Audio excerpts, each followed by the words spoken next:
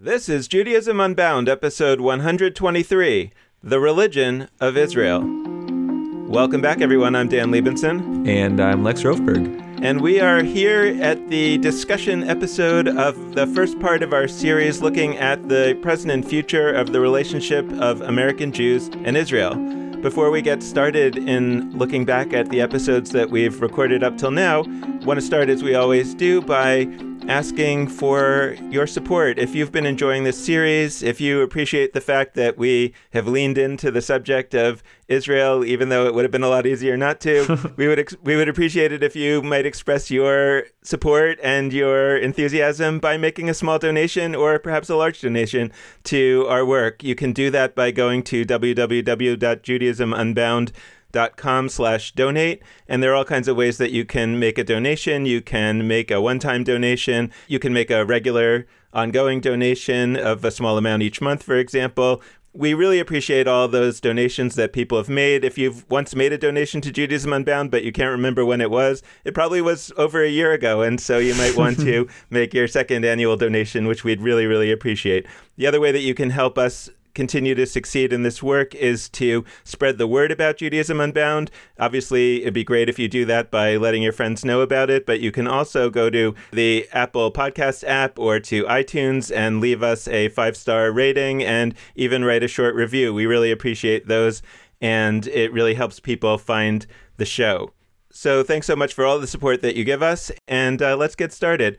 So, Lex, as I've been thinking back on these episodes that we've recorded recently, it puts me in the mind of something that happened to me over a decade ago when I was a new Hillel director, and we had an idea that we wanted to do something really splashy to sort of make it clear that this was a new leadership team and that we were going to do more exciting things. And so we tried to think about what we wanted to do. And it turned out that one of my staff members had a friend who was a formerly ultra-Orthodox guy who had become a filmmaker and had been working on this film that was about circumcision, about the Jewish practice of circumcision, Brit Milah, which really, if you think about it, circumcision was one of the defining features of how you knew whether someone was a Jew or not for at least the last 2,000 years. And he made this film that explored the question of circumcision and ultimately came out against it. And he was just finishing up this film, and so we decided, let's have the world premiere of this film at our Hillel, and it would be really an interesting event. And we actually had a great panel discussion with an Orthodox rabbi, with the filmmaker's father, who was still an ultra-Orthodox guy, actually a doctor, and the guy who stands outside of the hospital with the big sign saying, that circumcision is terrible and you shouldn't do it. And so we had this panel discussion, and it was a really exciting and interesting event.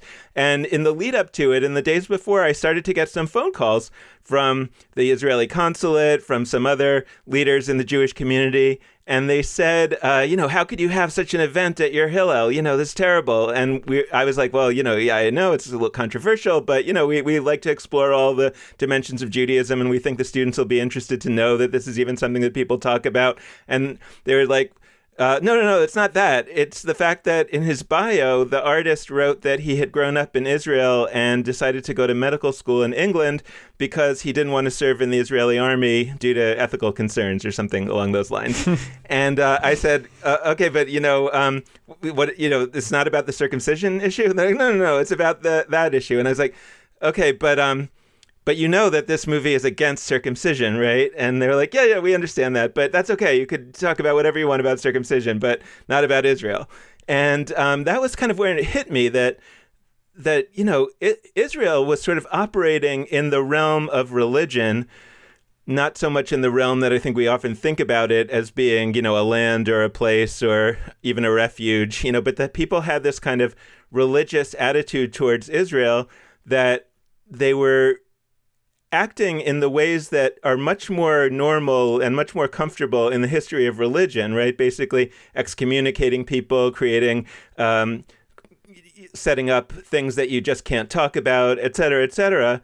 And that the things that we used to think of as the main aspects of Judaism as a religion, basically things like God, circumcision, intermarriage, whatever. It's like, oh, you could have any opinion you want about that. I mean, we love the idea that college students today should, be exploring a whole range of ideas. And actually, Hillel trumpets itself as about pluralism. That's one of its watchwords. The whole idea is that, of course, we all embrace the idea that Jews are all over the map on everything having to do with Judaism, and that's a good thing, except in one area. And so it sort of strikes me, especially as I'm reflecting back on these conversations, all the more so that that's a pretty accurate read of what's going on in the world today of American Judaism, and that for some people, Israel really is functioning in the realm of religion.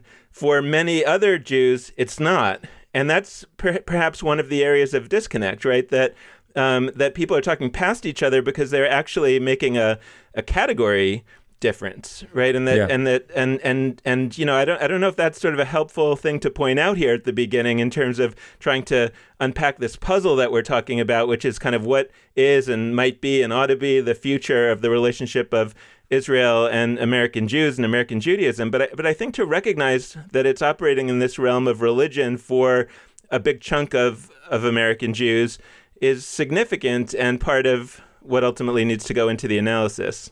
Yeah, it's huge, and it points at a few things. One, so first, I'd push that I think actually you mentioned God and circumcision, and you also put in intermarriage. I think actually intermarriage is interestingly part of, in certain corners, it's part of the same set of phenomena that influence Israel, in the sense that people's tribal impulses and worries about the security of Jewish people and the existence of the Jewish people manifest in Israel and on intermarriage, because the idea with both is that there is the existential threat of no longer having Jews around. I want to name that to start, but mostly I really agree with you, especially on God and circumcision. A few years ago, I got an email in passing from somebody who is Jewish and opposes circumcision, saying, "Hey, you're a rabbinical student, Lex. I'm looking for people to sign up for this list of people who would be down to perform like non-circumcision based eighth day birth rituals for Jewish families that are interested." I said, "Sure, great." Like, and I knew there would be nobody would push back on that. Nobody would think I'm like, my thoughts on circumcision are very, very complicated. But like, I knew that the fact that I would be on this list wouldn't upset anybody. And similarly, I've been in synagogue after synagogue after synagogue where from the front of the room during services, rabbis will say things like, for those in the room who believe in God, and for those who don't, they'll name that people don't believe in God. They'll name that people have complicated feelings about God. They'll name all that. I don't hear so much. For those of you who support the state of Israel, I don't hear that so much. And I think that even those kinds of passing phrases can show us a lot about how implicitly we are drawing lines. But absolutely, this is a religion. I mean, Noam Pianko talked about Israelism. Shaul Magid, who we had on the show way back when, I think is one of the leaders in using that term for those who relate to Israel in a religious kind of sense. And I think it's real. And I think it points to something I've brought up here and there, which is that we think of religion a little bit incorrectly, I think. We think of religion as the realm of idea systems that relate to God. And that's a very Western and actually very Christian-influenced idea of what religion is. And the word religion does stem from Latin, Christian, Greek. Like it stems from Christian roots, for sure. But it is religious the way that people feel so emotionally deeply invested in a particular kind of, whether it's nationalism or family. I mean, that's how many religious traditions manifest. And it's why I talk about things like sports fandom as religious in a non-ironic, non-laughy kind of way. I actually think that those are religious. And I think Israel's a perfect example of how actually really successfully Jews found this way to feel religious and to get some of the vitamins, for lack of a better term, of religion without it having to be about God. And that actually worked really well for a long time. And we saw in the 20th century, as we looked back with Dov Waxman, with Noam Pianko, with a few of our guests, that was really clicking for people. And today, it's clicking for some. I think it's clicking for fewer. And we can talk about the age demographic questions. We can talk about just general shifts that are not related to age, but it's not playing that same role. And I'm personally pleased by that. I don't think Israel being centralized as a religious construct, as something that one is devoted to in a sacred kind of sense. I'm using religious language intentionally. I don't think that that's healthy. I don't think and it's not because Israel is uniquely terrible. I wouldn't want people to relate to America in that sense. I wouldn't want people to relate to any nation state in that kind of sacralized way, because I think that there's just really straightforward historical issues that have arisen when that happens, and lines that are drawn around permissible kinds of people and impermissible that I'm not so excited about. If you think about it, it's very much kind of like people that are still buying Israel bonds or making donations to the JNF or whatever, because in the last, let's say, 50 years, the Israeli economy, the GDP has, I don't know how many times grown. The point is that I think that people are giving that money or buying those Israel bonds not because they've actually made a calculation that Israel needs the money, and if they don't give the money, Israel's not going to be able to, do X, Y, or Z that Israel's trying to do, plant trees, take care of hungry people. I mean, that's what every well-developed country does without receiving donations from outside. Every country has to take care of its environment. Every country has to take care of its poor people. That is the whole point of having a country. And so, you could argue that Israel really needed that extra help in the early days, just like any new country would, but it doesn't anymore because its economy is so successful. So I think that it's not that, right? It's that people are doing it consciously or unconsciously, and I think largely unconsciously, because fundamentally they feel like this is what I'm supposed to do as a member of this religion, which they believe the religion that they're talking about is Judaism. But it's a division of Judaism. It's a denomination of Judaism, just like any other denomination. So, in Reform Judaism, you're supposed to do a lot of Tikkun Olam, and in Israel Judaism, you're supposed to do a lot of donating to the JNF, but it's not... But it really hit me like in a really helpful way, actually, that, now, all this stuff that I used to kind of go around saying, like, why are people still making these like small donations to these Israeli organizations or to Israel, the country that doesn't really need it? Oh, now I get it. It's that they're actually acting out of religious impulse. And that, in some ways gives it more respect. I don't subscribe to that religion, but, at least I sort of understand it in a certain way. You're helping me figure out a frame that I've never quite as bluntly applied to Israel conversations. But I mean, I'm thinking about Melissa Weintraub's episode with us where she talked about her work with Resetting the Table and bringing together dialogue.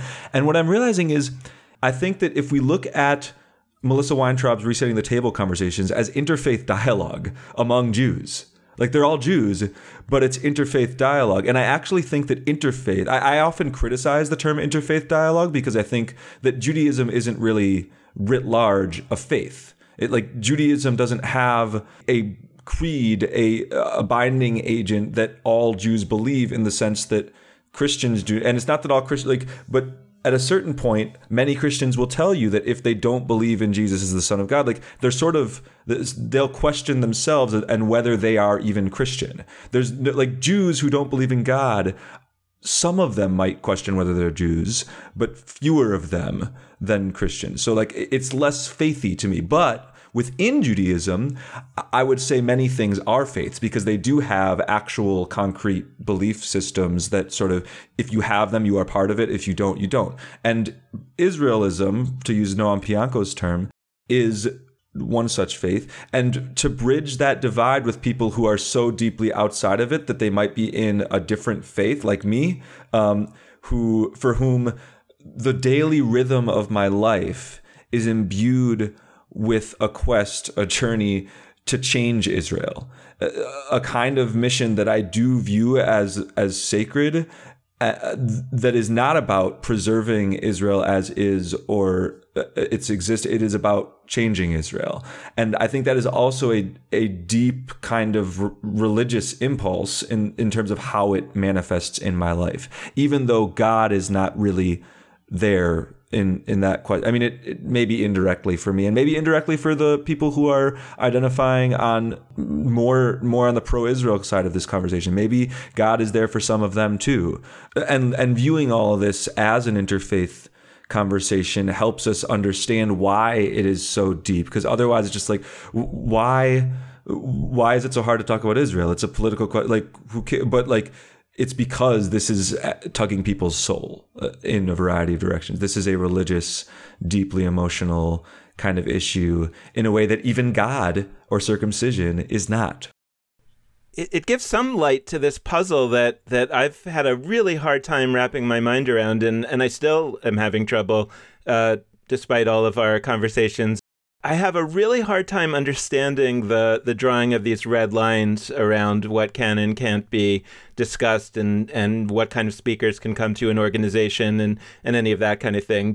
I think that is a much more understandable, if not justifiable, line when you're talking about different religions. Like, I was a professor at a Catholic law school many years ago, and I remember that one of my colleagues took the position that somebody who was pro-choice should never be invited to speak at this law school.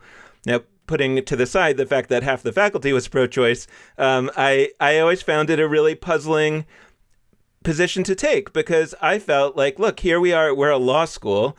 We're all about trying to help people make better arguments. It seems to me that if you opposed abortion, wouldn't the best thing to do be to have somebody who is pro-choice come and speak on the very first day of law school? So then you would have 3 years to help all these students understand what's wrong with those arguments and understand how to argue back or whatever. Instead, you're going to not expose them to this position for 3 years. You're almost going to isolate them from any position that's contrary to their religious beliefs. And then they're going to go out on the street and they're going to be hit with it, and they're going to have no way to respond, or all their responses are going to be only responses that were developed in an echo chamber, so are actually unpersuasive. And so it just feels so illogical to me, the way that we're handling this. And the only way that it makes sense, although it doesn't make sense, but the way that it makes sense is to understand it in the religious context. And by that, I just mean this is how religions have been operating for thousands of years. It may be stupid, but this is how religions have been operating. So I've engaged very deeply with the red lines question, and I've spent a lot of time trying to eliminate them. And I agree with like almost everything you said, but my opposition to them, I think, comes from a differently cynical kind of place. I actually think that there is a logic, a bad logic, a harmful logic in these red lines, because I don't think it's actually about the speech.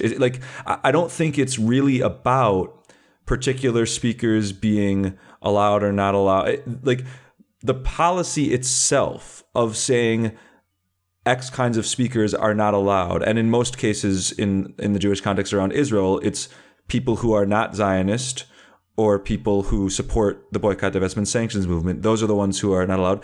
It's actually not about barring their speech. In many cases, they wouldn't be invited to speak anyway in a lot of these places. But writing it down and stating it and making it a policy, it's an identity marker. It is a way of creating a sense of who is part of a community and who is not. And what it does is it sends a message that those who are not Zionist and those who support the boycott, divestment, sanctions movement are not. They're not part of whatever that community is. And I actually think that is the purpose of these. I don't think that's a byproduct. I think that is the purpose of these policies. And it actually relates to our conversations about Zionism, because what's so maybe ironic or just different about Zionism today is that it's actually perceived as much more universal than it was when Israel was founded and just beforehand. I mean, Zionism, as Dov Waxman spoke about, as Peter Beinart spoke about, as many of our guests spoke about, was a minority opinion in the early and even towards the mid 20th century. And even after the Holocaust, even after the founding of Israel, there were still vigorous debates about what Zionism should look like and what the state of Israel should look like, to the point that we have that incredible quote where explicitly Jacob Blaustein said that this relationship needs to be conditional, and American support of Israel should only be based on when Israel is acting in line with values that American Jewish institutions support. I mean, that's the kind of statement that in such a blunt capacity would be less likely to be heard today. And I bring that up because I think we lose so much just intellectually and communally when we discard this rich history of different Zionisms and non-Zionisms and complicated Zionisms and ambiguities around Zionism. Just in this series, to wrestle with Echad Ha'am and his cultural Zionism a few times, and really think about what it means to have a kind of Jewish worldwide connection that isn't about a state, and to push past the contemporary assumption that nation equals state. Fascinating and important, and really not dumb. Like this is not some trivial, ridiculous idea that should be pushed aside because we've got a state now, it's irrelevant. Like I'm really interested in continuing that conversation and asking what it would look like if we rethought what Jewish nationalism manifested as. And on that note, I think it just goes without saying to me that we should be ready and excited for all of those orientations to be in our Jewish communities. It's actually less from an Israel place and more from our general Judaism Unbound place of like, we got to be experimenting. We got to be asking huge questions and trying very radical new kinds of experiments. And just as we've said over and over again that people with less inculcation into Jewish institutions might be exactly the ones to create new kinds of Jewish institutions to lead the way for the future. It might be the people that have been less inculcated into the Israelism that has become enshrined in many Jewish institutions. It might be those people that create incredible Jewish paths forward. And if we're barring those folks from the door, if we're saying they're not allowed to speak, because Jews themselves are often some of the folks who are barred from speaking in these organizations, if we're not going to even let them in the door, then how are they then going to sit at the table and, ask others to the table, all the metaphors we've used in the past? We have to really believe that they have potential. And I think the explicit purpose of these red lines is to say, nope, they don't, and they're not part of us. Zionism, like you say, Zionism meant many, many different things in the time of its origination, let's say in the late 19th century, early 20th century. And what happened, largely, I think, thanks to the establishment of the State of Israel, is that one of many definitions of Zionism sort of prevailed. And arguably, with the rise of the Likud in Israel, even a subset of that form of Zionism sort of prevailed. That's the sort of very nationalistic form of Zionism, which was like a subset of, let's say, the Herzl Zionism that was focused on a state, which itself was a subset of all those other Zionisms that may or may not have included a state as we understand it, but that were fundamentally, as I understood it from Noam Pianko, that, involved something happening in the land of Israel, but not necessarily a state, and that, that ultimately the purpose of Zionism was for the good of the Jewish people all over the world, not for the purpose of the state and the state becoming the dominant and predominant entity, right? So now it's totally fair that over the course of time, a certain definition of something wins out. And it's also totally fair to say that a minority position at one point in time becomes the majority position in a future time. That happens. However, if you're in the camp that says, I regret that this became the majority position, right? I think that there are problems in the fact that this became the majority position. I think it's really helpful and important to be able to go back in time and say, hey, this idea, this word had a lot more variability at an earlier point in time, and therefore it is an authentic thing to do to say it can be different in the future. And so then the question is, how do we look at it today? And that's where, to me, the labeling, are you a Zionist or a non-Zionist? And I think that Sharon Kleinbaum pointed this out, that it's actually helpful to both extremes, right? That in a certain way, the extremes on the left and the right have an agreement about what Zionism is, and they're either for it or against it. Whereas there's a huge number of people in the middle that actually have no clue what Zionism really is. And so the question is, do they have to accept the framing of the extremes that say, here's what it is, it's basically all about the State of Israel? Or is it possible in some way to rescue, I think that Noam Pianko was a little bit dubious about this, but to sort of resuscitate the term Zionism? Or is it that we actually just sort of have to come up with new terminology and sort of say, look, is it helpful today to say that Israel today, especially with the Likud government being in power for, 2 decades or whatever, that that is the manifestation, the ultimate manifestation of Zionism? Or is it possible to say, look, what's going on in Israel today is one version of Zionism. It's a version of Zionism that throughout the history of Zionism, a lot of folks have opposed. And it's legitimate. Again, I'm not suggesting that I agree or disagree on a policy level, but what I am suggesting is that it's legitimate to have this conversation in the Jewish community without being accused of betrayal or some version of heresy that puts you outside the bounds of the community. That, I think, is extremely damaging and ultimately really not true to history. So that's where I'm trying to kind of swim around and puzzle this out in my head. I have a few just like synthesis thoughts that relate to these episodes, but also broader Judaism Unbound, because I think it's so important to not see this set of episodes as, oh, we took this like brief exit off the highway of Judaism Unbound to Israel conversations, and now we're going to re-enter. Like, this really is part and parcel. This is part of American Judaism and part of the wrestling that we're doing. So first, I'm flashing back actually to Yehuda Kurtzer's first episode, so not this most recent one, but he talked about the Bnei Brak test. And he was talking about whether, so Bnei Brak is an ultra-Orthodox community in Israel, and it's deeply, super fundamentally different from the kind of non-Orthodox Jewish life that Dan and I figure most of our listeners are living.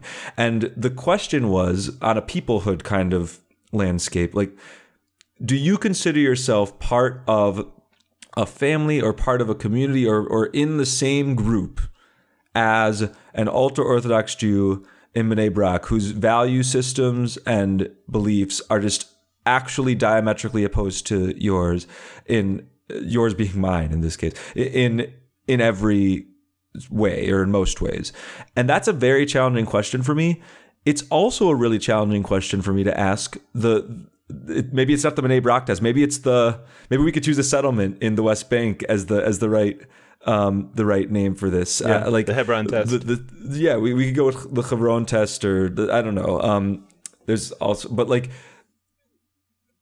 do you care to construct a Judaism or a Jewish community that includes you and the people that are farthest from you on the question of Zionism or BDS or any of this, and think of yourselves as one people? And I really don't know my answer for that. My initial reaction is like, I can't imagine what it would look like for a critical mass of people like me and a critical mass of right-wing Likud or even farther right Habayit HaYehudi, Jewish home kinds of folks. Like, I couldn't imagine what a community made up of us would be. Does that mean there's already a schism? Does that mean that there should be a schism? Does that mean that there will be a schism? Does that mean that like I should reevaluate? I don't know. But I think that question should be asked around Zionism, because currently we have institutional structures that actually say explicitly that they don't support that Bnei Brak test from the other angle. So we've got people that are located loosely actually in the center to center right a lot of the time on the question of Israel. They are Zionists. They believe strongly in the continued existence of a Jewish state. They may have a mixture of feelings about a Palestinian state, but they're crafting institutions that consciously say the Bnei Brak test for anti-Zionists is going to be a no.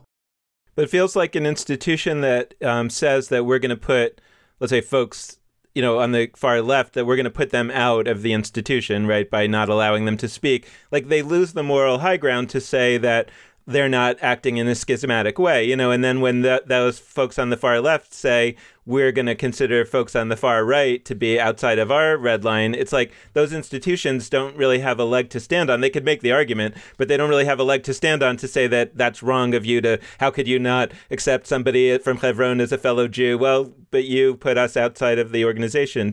Yeah, I mean, ultimately the unstated and sometimes stated response from the institutions is, look, if you're anti-Zionism is anti-Semitism, that's the response. And obviously, I think there's general agreement for the most part that anti-Semites are probably not what we want Jewish life to be regularly featuring. But then there's the question of who's an anti-Semite. And when your line of anti-Semitism is if you oppose the state of Israel, then you're an anti-Semite, and that's actually more your definition of anti-Semitism than all sorts of other manifestations of actual hatred of Jews.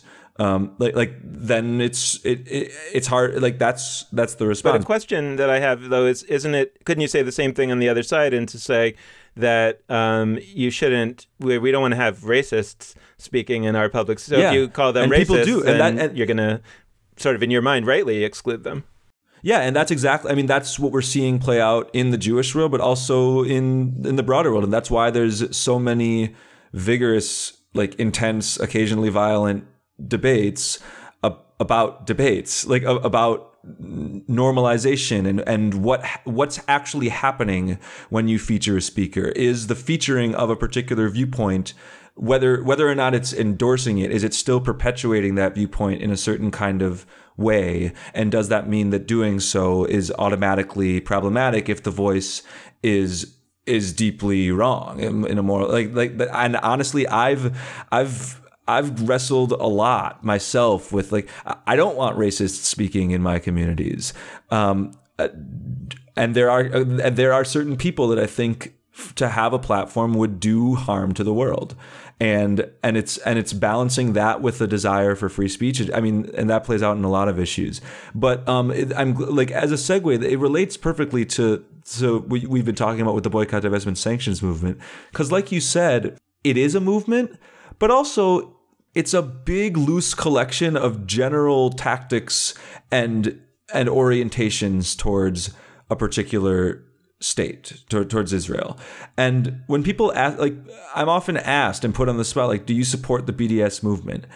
I'm not in the business of affiliate. I don't affiliate with a Jewish denominational movement. I don't affiliate with. I don't really do that. But there are B's and D's and S's that are well founded and that I align myself with. And there are other B's and D's and S's that I don't. And I think, like you said, there is an explicit goal of folks who either stridently support all B's, D's, and S's or stridently oppose them to pretend that they're packaged. And this is where the synthesis comes in. I think this actually, in a weird way, relates to our unbundling conversations that we're constantly having. Because when you think that relationship to Israel is a package deal, and either you are fully on board and you're in the Israelist camp, you are waving the flag around and you oppose every B, every D, every S, and you don't even engage in deep conversation about them, because to do so would be admitting that there is a reasonable conflicting, if that's a package deal, and then the other package deal is you are entirely opposed to any form of Jewish sovereignty, or at least Jewish statehood in the sense that we think of it. Every B, every D, every S, no matter what its form has license with respect to a state, because the end goal makes all of the means worthwhile. When those are each package deals, you are totally right. It benefits, it forces people into a kind of polarization. I use polarization in a neutral sense. I often, certain kinds of polarization I like and others I don't. This polarization I don't like because I think it's actually just not honest. I think that to paint that picture and imply that those are the two camps is not reality. And that's why when people ask about the BDS movement, I'm conscious to say, okay, which B's and which D's and which S's are you talking about? Because honestly, when I ask most people, they do not know. So some consumer boycotts are about just the West Bank. Others are about Israel more broadly. Others are about in the West Bank and specifically doing things to perpetuate the occupation. I mean, we can talk specifics. I like talking specifics, and most institutional infrastructures are designed to not talk specifics, because to do so would create a kind of complex landscape where you really have to dig deep and make some of those calls. And it's much easier to say pro-Israel, pro-Israel, pro-Israel. All B's, all D's, all S's are off the table. And it's from anybody who orients towards Judaism from a place of deep intellectual searching or deep spiritual searching, I think we've got to ask whether we're willing to have this one issue that we don't poke and prod from every last Talmudic angle. Sort of what I want to say out there to sort of anybody who, for whom I have deep respect, right? Who believes that the BDS movement is an existential threat, right? Is a terrible thing that should be opposed vigorously. Go ahead and oppose it, but don't make it so that anybody who says the word or who thinks that, some kind of a boycott could be useful to the process. You can argue with them and tell them how wrong they are, but don't say to them that you are being cut out of our community. And that's the part that I cannot wrap my head around it. I just can't understand why you would take that position about speech, other than what you say. Like what you said is that you say that it's by definition anti-Semitism. But the thing is that you can say that X, Y, and Z are anti-Semitism, but if Jews are doing it disproportionately, like more Jews are involved in the BDS movement than like percentage wise. So you could say that it's stupid and horrible and mean and whatever, but to say that it's anti-Semitism by definition is extremely patronizing, right, towards those who themselves are Jewish and who don't in any way believe that they're anti-Semites. And, then you're saying that they just don't understand. They are anti-Semites. And it just seems like, even if that might be true of, let's say, 25% of them, right? I'm not saying it is, but like, even if you believe that it was true, it's like, okay, but there's still a lot of people there that are not anti-Semites. They might be misguided. And like I'm saying about that conversation I had with my colleague at the law school, it's like, so why don't you find a way to go into relationship with these folks and, help them see the light, right? And that's where, I want to sort of point out that one of the most deeply problematic things that I have seen in the last few years was this video of the philanthropist Michael Steinhardt getting out of his car at some kind of event that was honoring him, I believe, for his contributions to the Birthright Israel program to send all these Jewish young people to Israel.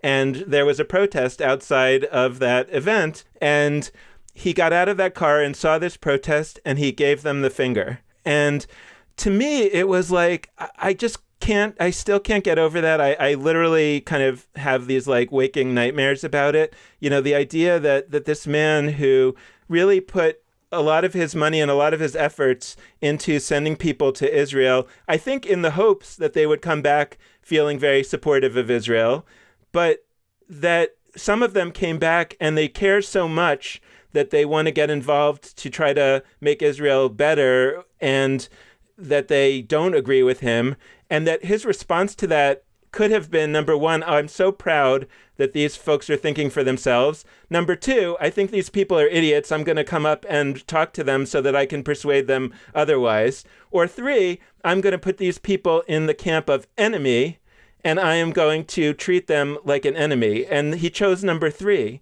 I don't think that these folks think that way about anything else in their lives. And it's just sort of, I guess, like at the end of the day, it's my question is like, what can be done about it? Look, when Steinhardt flipped that middle finger, so I was upset, but also I was I was pleased it was out there. I was pleased that this was visible, because as somebody who immerses in this issue a lot, it's very clear to me that that's how he and many others feel. It's very clear to me that people like me who agitate to try to make a better and different Israel and to be in solidarity with Palestinians, it's very clear to me that that's not a success story to him. Like, why would he respond to people who go on his trip or are engaged with and do care about Israel just in a way that is diametrically opposed to him? And the answer to me is actually simple. It's not that it's a bad question. It's that he frames what he's doing, and many others frame what they're doing, as we just want to build a relationship. We've been using the term relationship, American Jewish relationship to Israel. And people talk about it. They just want people to have a relationship and care about Israel. And they can criticize and they can all of this. And like, that's what the rhetoric is. But when you see in broad daylight, in the middle of New York City, in front page news and all sorts of Jewish publications, that when people do that, the result is the people funding give them the middle finger, it's clear that actually the goal isn't just a general relationship to Israel, however it manifests. The goal is a particular set of narrow relationships to Israel that revolve around verbs like support and love and go to. I mean, that's the success. It's not this general relationship, and so seeing that and having people recognize that what some of these programs are looking to do. And look, there are also many wonderful, wonderful programs that involve trips to Israel, that involve trips to the West Bank attached to trips to Israel, that involve dialogue, that involve all sorts of things. I don't want to claim that all of these are from some malicious place, but it's helpful information to know that core people that have put together really important Jewish initiatives are not interested in quite the same thing that you and I are, which is more generally a relationship. I mean, we want people not to be apathetic. I believe thoroughly that if more people become not apathetic about Israel, it will be in ways that align with my views that Palestinians deserve freedom and dignity. So I believe the project of getting more Jews to care about Israel will lead to them gravitating, because that's what people with secure beliefs think, is that more people finding that question will gravitate towards their beliefs. Sharon Kleinbaum spoke beautifully about that. So I want people genuinely to have those relationships with Israel, because I think they'll be like mine. Like, what's clear is that maybe Steinhardt thought that when he put together the program, but when it turns out in a way that's different, he's not happy about it. And it is surprising in a sense, but it's also very logical, I think. I think that a lot of our focus is on the conflict, and rightly so, to the extent that you want to right the situation, either for Israel's sake or for the sake of Palestinians' dignity or for whatever reason. Rightly so, this is something that we want to really focus on and get dealt with ASAP. But in addition to that, I think it's helpful to think beyond that and to ask the question, is the kind of drifting apart, let's say, of much of the Jewish community in America and Israel, is that because of the conflict, or would that have happened either way? And I basically have the impulse, the feeling that it would have happened either way, and maybe actually more profoundly had it not been for the conflict. That if it had not been for the conflict, I think that Israel and American Judaism would have diverged even more.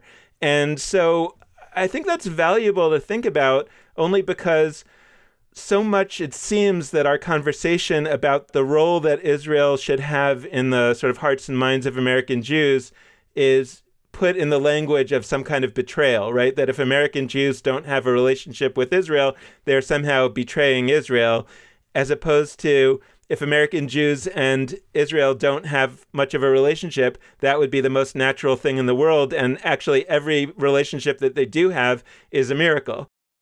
I think it's true that there is a natural element of this, and I also think it's true that if there wasn't an occupation, if there wasn't a pressing issue that gets front page news all around the world, including in America, about Israel, that it actually would be more tenuous. Now, I think that it's counterintuitive, but we think that the conflict. I mean, yes,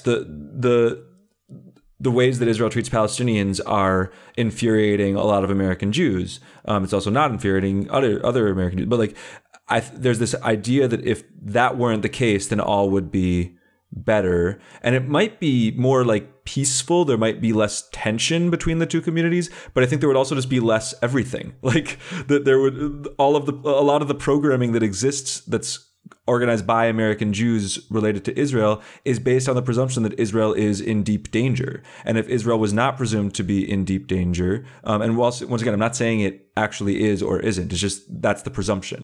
If there wasn't that presumption, I think that the communities would do what they do and they'd float in various directions, and each generation would. I loved the analogy that Yehuda Kerster used of like your first cousins are your people, your third and fourth cousins aren't your people. I think that's absolutely right in terms of this America and Israel relationship. But also there's a good element, like the fact of being separate means that we've got sort of multiple labs for Judaisms to arise. And I think that there's an argument that a schism would actually yield more for the futures of each community, and maybe eventually of a something that would come together in however many 100 years, recombining them. Like, who know? We don't know what the future is going to hold. But basically, I love that you're saying that a schism between Israel and American Judaisms is not necessarily this travesty. There's clear downsides that we heard about from Yehuda Kertzer. I think that having both lenses into Jewish power and having that ability to compare and contrast between the two is nice, and you get that when you're in relationship with each other and you know the other community. But there's also really positive pieces that come from being separate.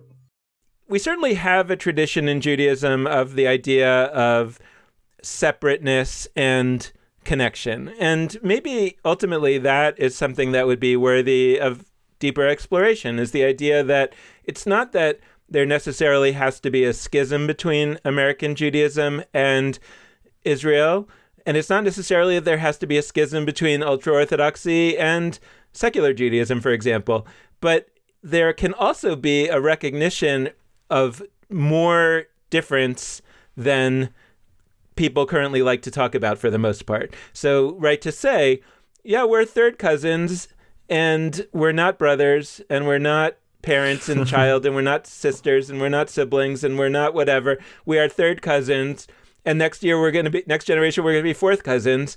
That is still a closer... Once removed. Yeah, but that is still a closer relationship than 100th cousins, where, you know, at a certain point of view, yeah, we're still related. We're related to everyone in the world. But no, we recognize that we have a closer relationship. And yet, nevertheless, we are not one people in the way that we should be sort of trying to enforce some kind of unitary position, which ultimately often means deferring to the most extreme in one direction or another, usually in the more conservative direction. You know, that's usually what happens when we insist on pluralism and unification as sort of the primary goal. So look, I mean, is this dangerous for certain people, for certain ways that people think? For sure, right? If you believe that the unity of the Jewish people is the only thing keeping Israel from being destroyed, then you're not going to like this point of view. And I would love to talk to you. I don't want to ban you from our institutions. You know, I get it and I respect it, right? I understand that people believe that. I don't believe that.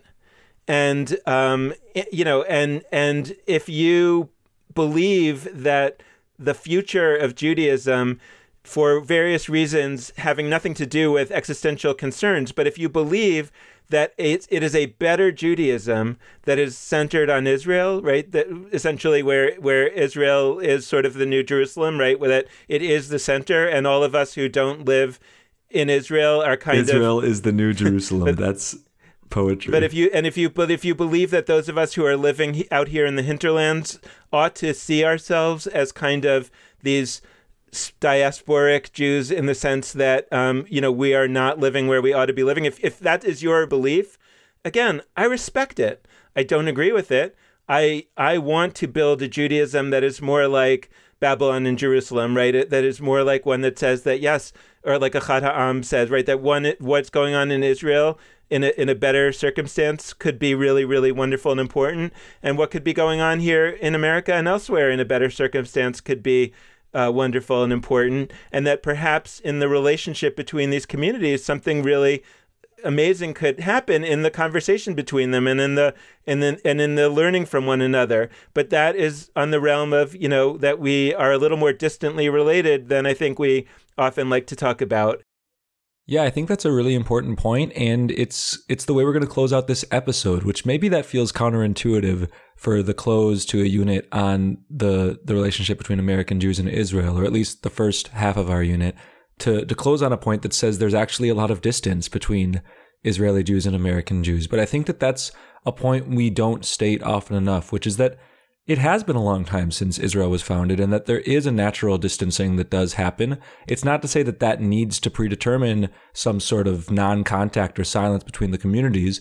We should, for all of the reasons our guests have been talking about, be bridging those divides and seeking to build conversations across difference. But there is a real difference. So I love that point, and we're going to close out this unit of episodes on it. So thank you for listening into these. We didn't talk about Israel for the first couple years of our existence, and it felt like this was the time to really do so. So we're glad that you hopped aboard our journey into this important topic, and it's going to be continuing with a number of further episodes in the coming weeks. So we're going to close out this episode in the same way that we always do, by encouraging you to be in touch with us. And there are a few ways for you to do that. First, you can head to our Facebook page, Judaism Unbound. Second, you can hit us up on Twitter at Judaism Unbound. Third, you can go to our website, JudaismUnbound.com. And last but not least, you can hit us up via email at dan@JudaismUnbound.com or lex@JudaismUnbound.com. The last plug we like to make is that you can always support us with a financial donation. And you can do that at judaismunbound.com/donate with either a monthly recurring gift or a one-time donation. So thanks so much for listening. We hope you've enjoyed this foray into Israel. It is going to continue with a bunch more fantastic episodes. And with that, this has been Judaism Unbound.